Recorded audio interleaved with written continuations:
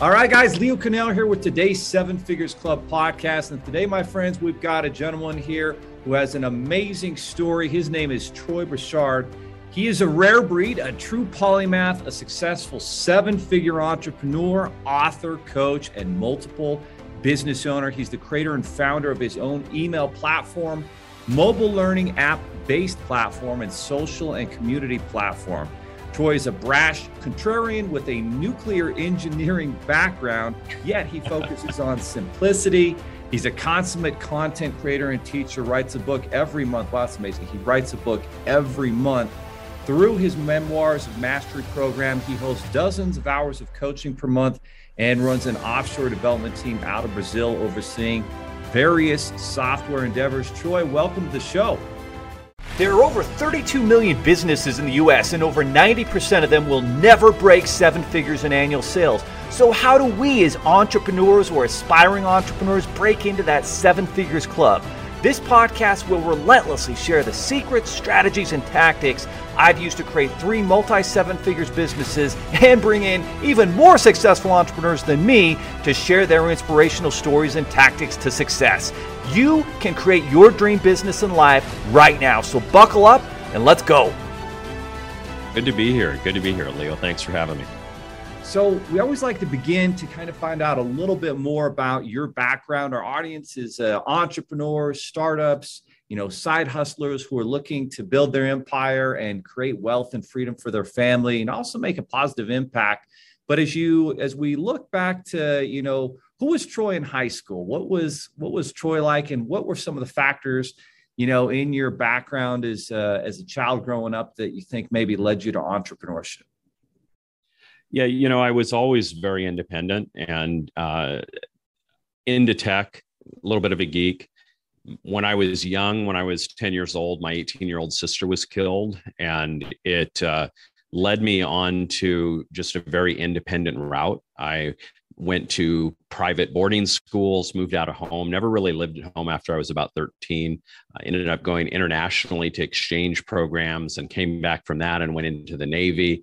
So I had this burning desire of independence and freedom and my own kind of lifestyle from a very, very young age. And honestly, I give my sister a lot of credit for that because she kind of inspired me.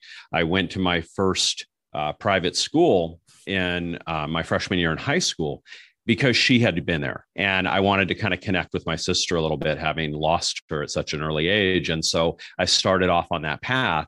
And once I got a taste of being out on my own, I just loved it. And so it just continued further and further down that rabbit hole.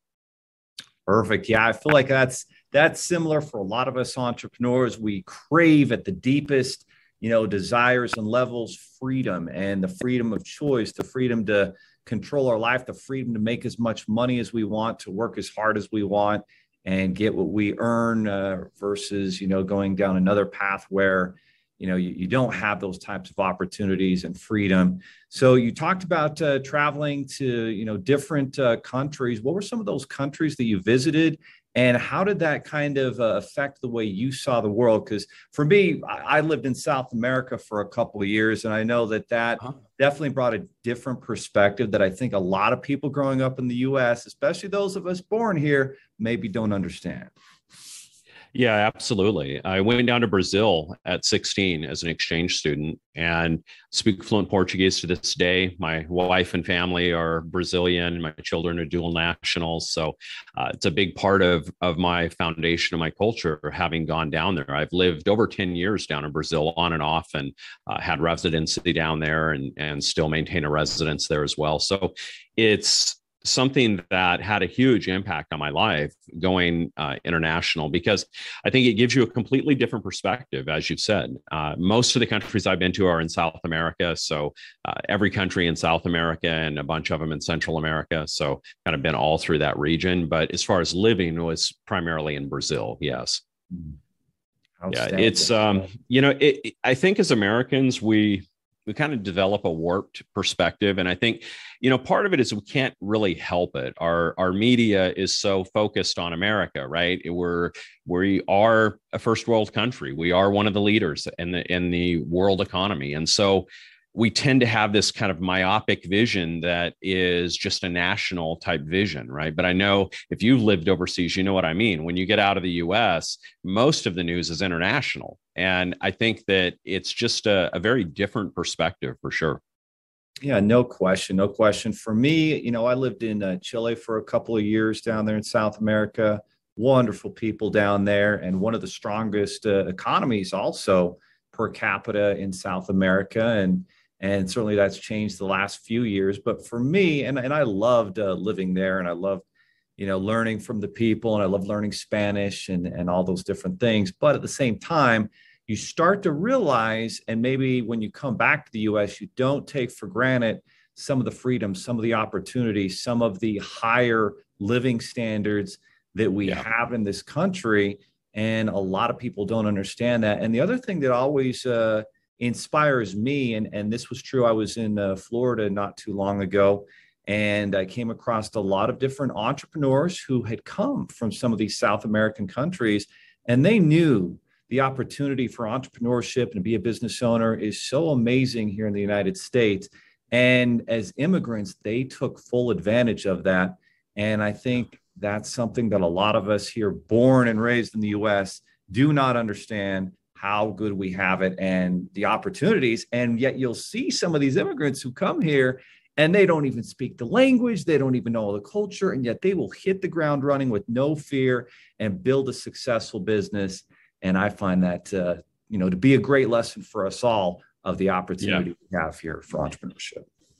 Yeah, I think it comes from the difference in the social structure. In most third world countries, South America, everywhere, you're largely born into your social class. It's very, very difficult to traverse social tiers down in Brazil, for example. If you're born dirt poor, man, you've got a really tough road to be able to pull yourself up and hit middle class, right? Or become wealthy. In the United States, there's just abundant opportunity. And I know people that have lived here all their lives don't necessarily feel that way, especially in the middle of a bit of a depression and COVID and all these things. But having lived overseas for 10 years of my life, I'm telling you, we are blessed beyond recognition here. And you can grow up in the worst area of the United States and still get a scholarship to Harvard if you work for it, if you earn your way in. You don't have those type of opportunities elsewhere. So I've always been very, very grateful of my exchange program and my military service. And I wasn't in the military a long time. And in fact, I was in a very short period of time. But I'm very grateful for both of those because they gave me a very different perspective on the world that we live in. And I think the other lesson that I learned is from the people of Chile, and I think this is true of a lot of Latin America in general, is there's this openness, this willingness to help anybody. So when you're just like New Yorkers, right? Yeah.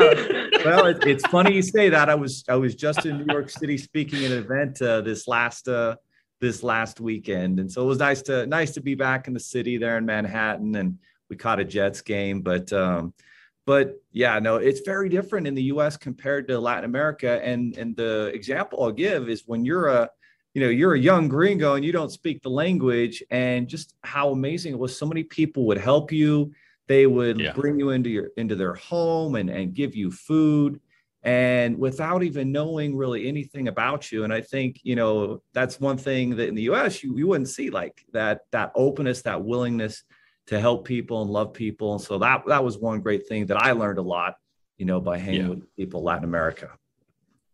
Yeah, they're very family-oriented culture, in many ways. And I don't mean this as a negative thing. I mean, it's a compliment. And in many ways, they're kind of like the U.S. was in the 50s, when there was more of a family-oriented culture and more of a close-knit culture and community and small town, and everybody know each other and those kinds of things. That really doesn't exist much here anymore, at least not in the big cities. You got to really get into the country to kind of still have those types of roots in the U.S. But in South America, it's just very, very common, right? And I'm still really close friends with my family down there. I may not see them for years at times, but when I'm there, it's just like we're saying hello the day before. So yeah, no, that's awesome. So after school, what was the first entrepreneurship, business that you launched, and how did that happen for you? Well, I'll fast forward over the typical stuff. I went through the corporate route for a while. So I worked at Blue Cross Blue Shield for a while as a software developer and Encyclopedia Britannica, and raised up through the ranks there, and went through the whole .com era in the corporate world. And then that kind of fell apart. And I took a couple of years off. I had been pretty blessed. I had a really good salary in programming and software development. So I took a couple of years off, and I got fired, actually. So it was the best thing that had ever happened, because I probably would have still been in that world had I not been, kicked out the door. And that was a great thing for me, because it gave me the opportunity to just reset. And in the early 2000s, I did a bunch of land development and construction and stuff to that with my brothers. And of course, 2008 came along, and that I lost everything. I lost millions. We were set pretty good and lost it all. And to the point of when I moved back down to Brazil just to save some money and be close to family and all of that. I didn't even have a car. I was living on $500 a month. It was a pretty rough time for a while. And at that point, I kind of came to this epiphany that if I'm going to do all this all over again, and there was no question I've got kids to support, a family to support. Obviously, I'm going to make it happen. I'm a military guy, right?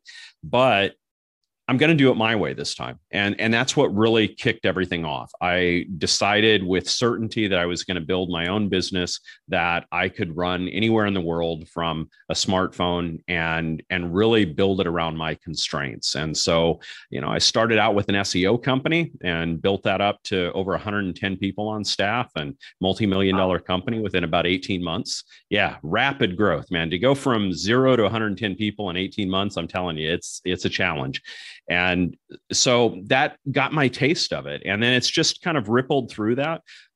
In the last, I spent many years in the marketing automation space. I have a best-selling book on Infusionsoft and was one of the leaders in that space for many years.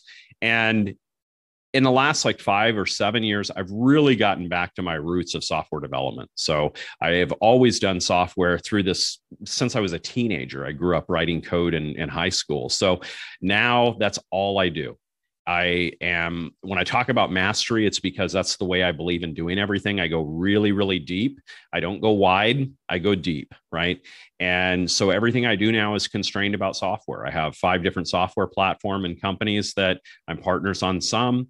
And rather than trying to go out and become a better marketer or focus on the marketing effort, I partner up with a marketer and build them a software platform. And that's the way I do it. That allows me to stay in my lane, go deeper in what I do, leverage the fact that I have an offshore development team and the resources and the experience to pull it off, and bolt in 6-figure income streams for somebody that has a great influence and exposure, but doesn't want to mess with software, would love to have their own software and bolt in the profit, but doesn't want to deal with the drama. And so I've learned to stay in my lane and go really deep in what I do. And that's, I think, a real key for all of our listeners out there in the audience that are building a business and you get excited about doing all these different things. The sooner you can be really focused on providing, a product or service that's a solution for a very specific problem and niche driven, maybe even a sub niche, the sooner you can dominate in that area, the sooner you can really see a lot of results.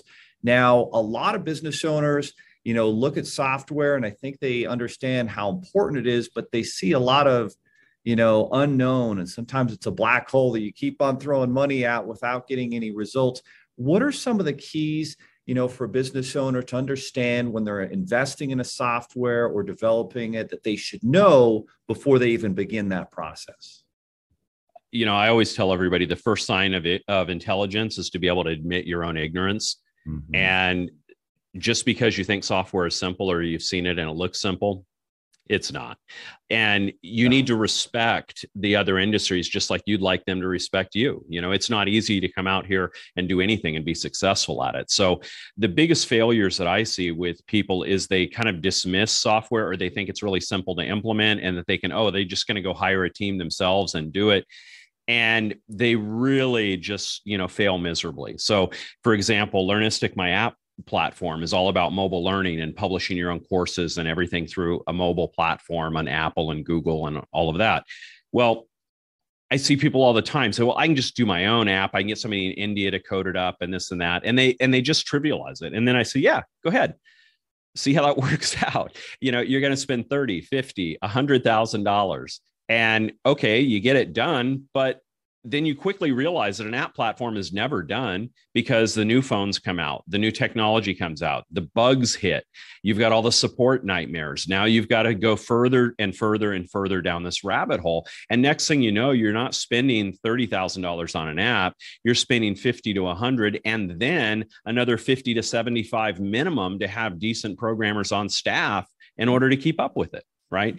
And I think that's the biggest confusion, is people think that they can just put software in a box, or they think that they can manage software because they can manage other things. And if you've read any books on software management, they don't call it herding cats for nothing, right? I mean, us programmers are a unique breed, and it really kind of takes a programmer to understand a programmer. And I think with businesses, is they have, especially entrepreneurs that want to bolt in software, they have an idea of what they want, but they're not really good at conveying that idea in a way that a programmer can hear what they're saying and go out and replicate it. I think there's such a major disconnect in the communication between a business person and a programmer that single disconnect is probably the single biggest reason for failure on software projects. And I've seen so many of them. We have dozens of case studies of people on our platform that have spent upwards of $200,000 trying to build their own, just to rip it up, throw it away, and just say, you know what, we'll let you do it. Been there, done that, Troy. Guys, the most important thing I've seen in software development, and if you want to have a successful company that's valuable, you have to have some kind of app, some type of software, some type of technology that makes your products and service easier to, get the result that your customer or client wants. But for me, the most important thing is not all the development of that, but it's who are you trusting that can actually get that job done? And that's the biggest, obstacle, is finding who. It's not the how, it's the who. Who knows how to do this? Who has the track record? Who can stay on, the time frame and budget? And that's why you got to work with someone like Troy, or you will get into massive problems and you'll fall into this black hole of just investing money mindlessly, and you'll never get your software, where you need it to be. So what are some of the things that, Troy, you and your team do to kind of take those first steps when someone's trying to build out that software, that they should be aware of and thinking about, before they go see someone like you and your team? Yeah, well, we don't do it as a service for people. I partner up. Yeah, I partner up with a couple of people a year, and that's really it. Just a couple of large influencers that already have their big audiences and know that they can bolt in a six-figure income stream with software if they just have the right tool and right partner. Those are the types of things that I do. I develop my own software for myself, and so for me, it's not worth it from a cost standpoint to go build someone for someone as a service, but partnering with the right person that has their influence and their own audience to fulfill, that's a different type of ball game. But I'll tell you, what I've learned is that you have to be very smart in how you build your team. We do not have the typical development team. I have a team in Brazil. It's very specific reasons why I have it there. First of all, most teams are in India, and the code quality that comes out of there is typically, and I'm not saying all, but in general, it's pretty poor quality because you don't know what you're getting. And many times you've got people that are working for $3, $4, $5 an hour, rebilling at $20 an hour through an agency and pretending to not work for an agency, not telling you they work for an agency. And it's just a coding farm. And you don't even know who's coding because you think you're talking to, Manpreet or something. And next thing you know, it's somebody else that's just pretending to be them on the other side. Right. And that is really, really common. And so you really have to be careful. And business owners don't really know the quality of what they're getting. They can only judge the quality of software by what they see. And so it may look nice, but when all of a sudden you put thousands of users on it and it doesn't scale and it breaks and it has all kinds of bugs and problems, they don't understand because they're not developers the quality issues, right? And so my approach is completely different. I speak fluent Portuguese. I've lived down in Brazil for 10 years. The exchange rate with Brazil is really in our favor in the US. And so, yeah. And so I built a team there. We pay top dollar to our guys. I have one of the guys on my team, the head of our architecture. This is a guy that graduated in the top, 0.01% of his class, like the top 10 people, period, in his entire university. He was interviewed recently on, for TV and radio for just how successful he was in college. I mean, that's the type of talent we go after down there. And we have great packages with our teams, and we are putting together profit sharing programs with them and all kinds of stuff, because we want to really build a strong foundation so that we don't have to keep reinventing the wheel with the team. And this is the kind of stuff you can't do if you're just going to try to outsource a project. You don't have that ability. And so you're always going to be dealing with like C tier, or you hope you're dealing with C tier. You're going to be paying C tier rates, and you hope, and they might be F tier, people. So yeah, you that just have to sound good. Oh man, I've seen it all. I have seen it all. Trust me. And I've gone through, and just to give you an idea, in the last like 7-8 years, I've gone through over 500 people and developers that have worked for me at one shape or another. So, you see a lot, and there's some crazy stuff out there you really got to be aware of. My best advice to somebody that's a businessman is look for somebody that you can partner up with and find an equitable deal that way, because trying to do it on yourself, if you don't have that background, not the best way to go.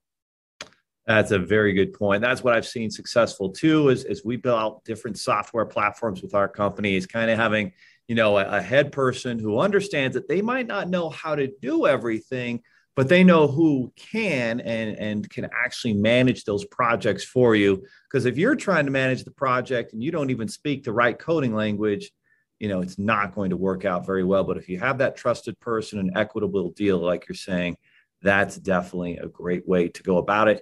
Now, I know some of the software that you have developed, some of it is actually related to a CRM. How does your CRM work, and what kind of businesses can benefit by using your CRM, Troy? Yeah, absolutely. We have a platform called Berserker Mail, and Berserker Mail is a partnership with myself and Ben Settle. And Ben Settle is one of the top email marketers in the world. And we partnered up on that venture. And it's really an email platform created by marketers for marketers, right? We created the platform we want to use, and it is a very, very solid and reliable CRM, but it's also really a marketer's dream, because it's all optimized around speed and efficiency. In our platform, you can write an email with 2 clicks of a mouse, it's sent, right? As opposed to going through some of these other platforms, and it's like, 23 clicks later, you're still trying to hit a preview and see this and do that. I have 5 different companies. I have 4 different coaching groups that I run. I'm writing emails, probably 15 to 25 emails a week. I send out daily emails, sometimes 4 or 5 emails in a day. And it's got to be around speed. I'm a businessman. And so everything we do in Berserker Mail is optimized for speed and efficiency. It's for the professional marketer that doesn't want to be screwing around, wasting their time. They want to get something done. They want to get it done at the most effective way possible. And they understand that deliverability and inboxing are the most important things. They're not trying to create pretty fluffy mommy blog type emails. They're out there to get their message delivered and to build a relationship with their audience. And so that's why we call it Berserker Mail. It's about building those Berserker fans, right? And it's the CRM side of it is kind of light right now, but my background is all in marketing automation and CRM. So it's already got a campaign builder and tagging and automations and all of those things. You can create your own drag and drop web forms and everything that the average business person needs, and a lot more features in development and coming. We just rolled it out in September, so it's quite new right now, but growing and very, very stable. So we're having fun with it. And most important is it's something that I run my businesses on. It's what Ben runs his businesses on. And so you guys are products of the product then. Yeah. Yeah. That's important. And, man, nobody's going to be on top of the team more than me to make sure everything's working perfectly, because my businesses rely and depend on it.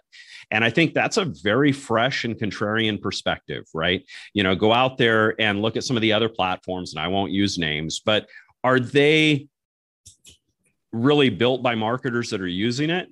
Or are they just a platform that's advertising on TV to, try to get more business, right? It's a very different ball game. And I think that we're not for everybody. We have some very stringent rules, and, we're not trying to cater to everybody. We are for the professional marketer that values their time. I like it. Now, there's a lot of different marketers that have different perspectives on email marketing. Obviously, a decade ago, it was really one of the most important marketing methodologies. And today in 2021, you hear some people talk about email marketing being dead, and others talking about how incredibly effective it still is. Now, I was reading actually on your website some of your testimonials, and you are actually known, even though you don't always say it, as a very good copywriter. So I think that's really what it comes down to successful email marketing.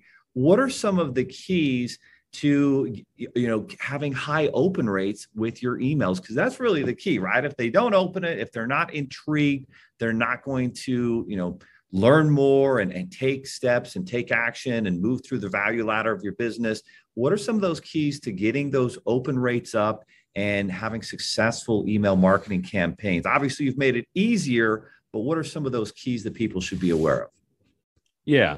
Well, the first thing, as I said, that I would say is forget open rates. Open rates are completely unreliable, and they're getting worse and worse in terms of industry reliability. Apple just did a bunch of stuff that changes it. There's entire, Android phones don't even trigger opens when people read them on there. There's all kinds of browsers and web-based reading software that blocks open. So people like to glom on to a metric, and so they worry about that.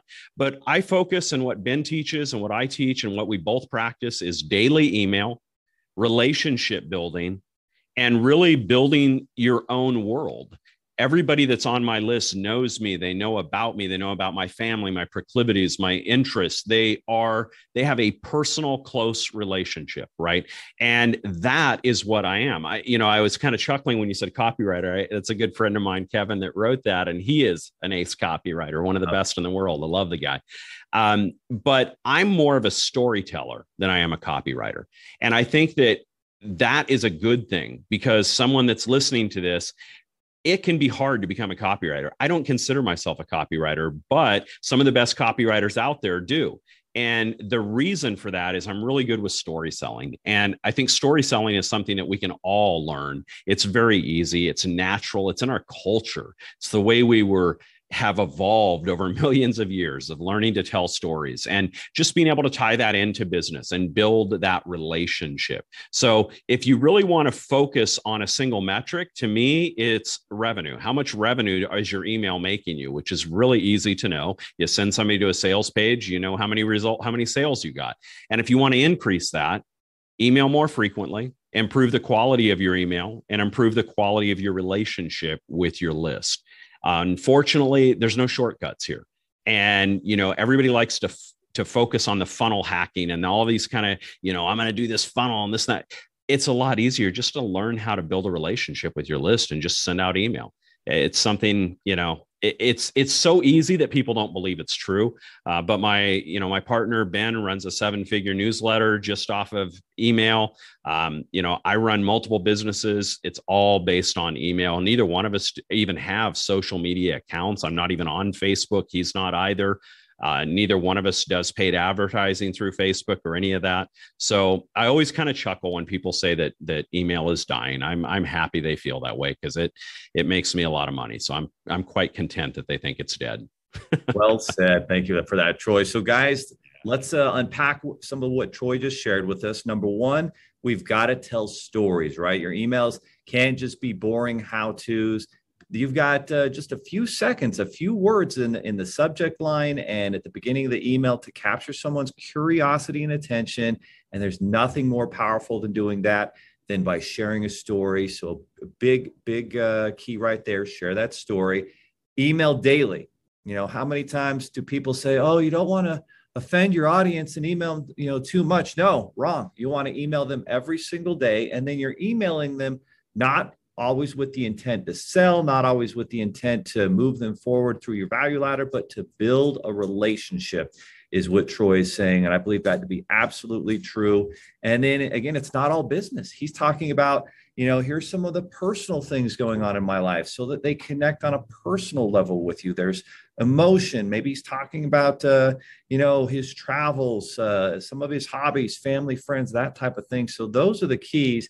Build that relationship, email daily, tell stories. Amazing value bombs dropped by Troy with that. Now, everyone listening here, whether they're a marketer or obviously they're an entrepreneur, they're involved in marketing, which is so important to your business these days. What are the next steps? How can they connect with you and learn and harness all the wisdom and years of success you've had in marketing so that they can, follow your roadmap to success instead of the school of hard knocks trying to figure everything out? Boy, isn't that the truth? It's just, it's so much easier to just buy experience.